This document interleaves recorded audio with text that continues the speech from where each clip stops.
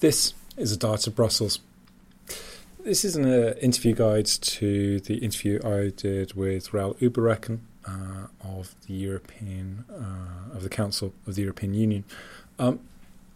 In that discussion, we talked about justice and home affairs specifically, but I think there's a kind of a wider point that we might take from that, which is this disconnect that we sometimes see in British European policy, and in fact quite often see, between the rhetoric, the politics of the situation, and then the practice, the policy on the ground.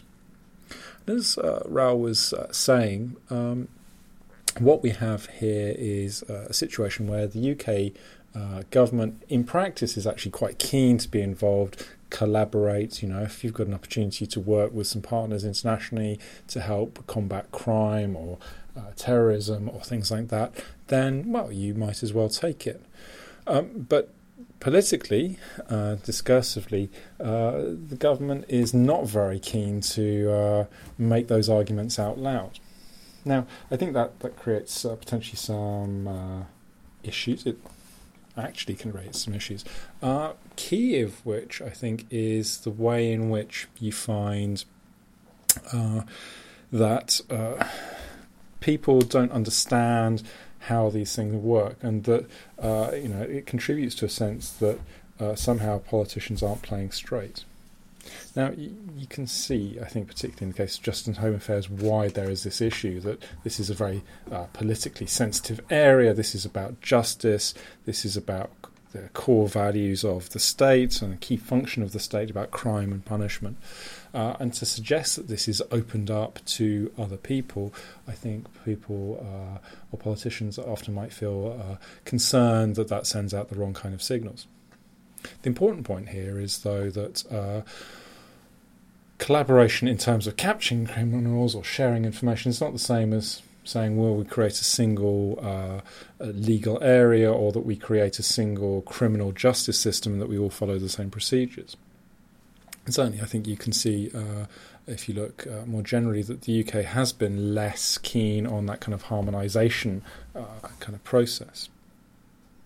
Second key thing that I took from talking with Raoul and with other people as well whilst I was in Brussels is this sense that the UK has brought this situation very much on itself, that this is a self-inflicted wound on the part of the British government, that nobody made them have a referendum, that there are plenty of other things to be thinking about. Raoul was actually coming out of stepping out of the European Council meeting that was going on, where they were talking again with the Turks about the deal on returning illegal migrants. Now, here, I think it highlights one of the things which often I think is missing from the British debate, which is the sense that as much as we might not be keen to hear the voices from outside of the UK, voices from outside the UK have opinions, have interests, and they want to try and find a solution that's viable for the British people and for the British government. But they also have other things that they need to think about. They've got to think about their own politics, their own domestic situations. Altogether, then, I think, and I think I make this not just about Raoul, but more broadly. And there were some other interviews that I tried to do with expats and other fonctionnaire types who I met at other events, but the quality of the tapes really weren't worth me making it into another episode.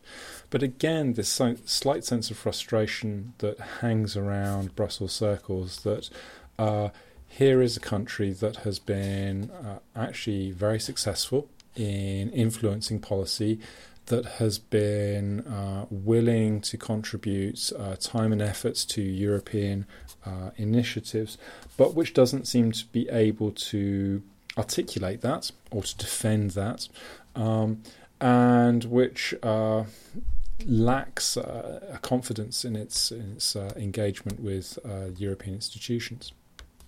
Now, one of the things I think that's interesting is that I think this is going to be a long-term issue, and even if the UK leaves the EU, then clearly the UK is still going to have to be involved with the other institutions that govern the European continent. That not being a member still requires participation. And if you listen to the interview with Raoul, we talked a bit about, does membership matter? And I wasn't particularly trying to lead him, but it was interesting. Again, the point is the one that's been made repeatedly by institutions, which is that if you want to be in the club, then you have to take on obligations, and that if you don't want to be in the club, then, well, you get a much less positive or balanced kind of deal. So hopefully what we've got from this is something which gives you a bit of a perspective from the Brussels end, particularly about an issue which I think is interesting to a lot of people. And as we can do some more, I will bring those to you.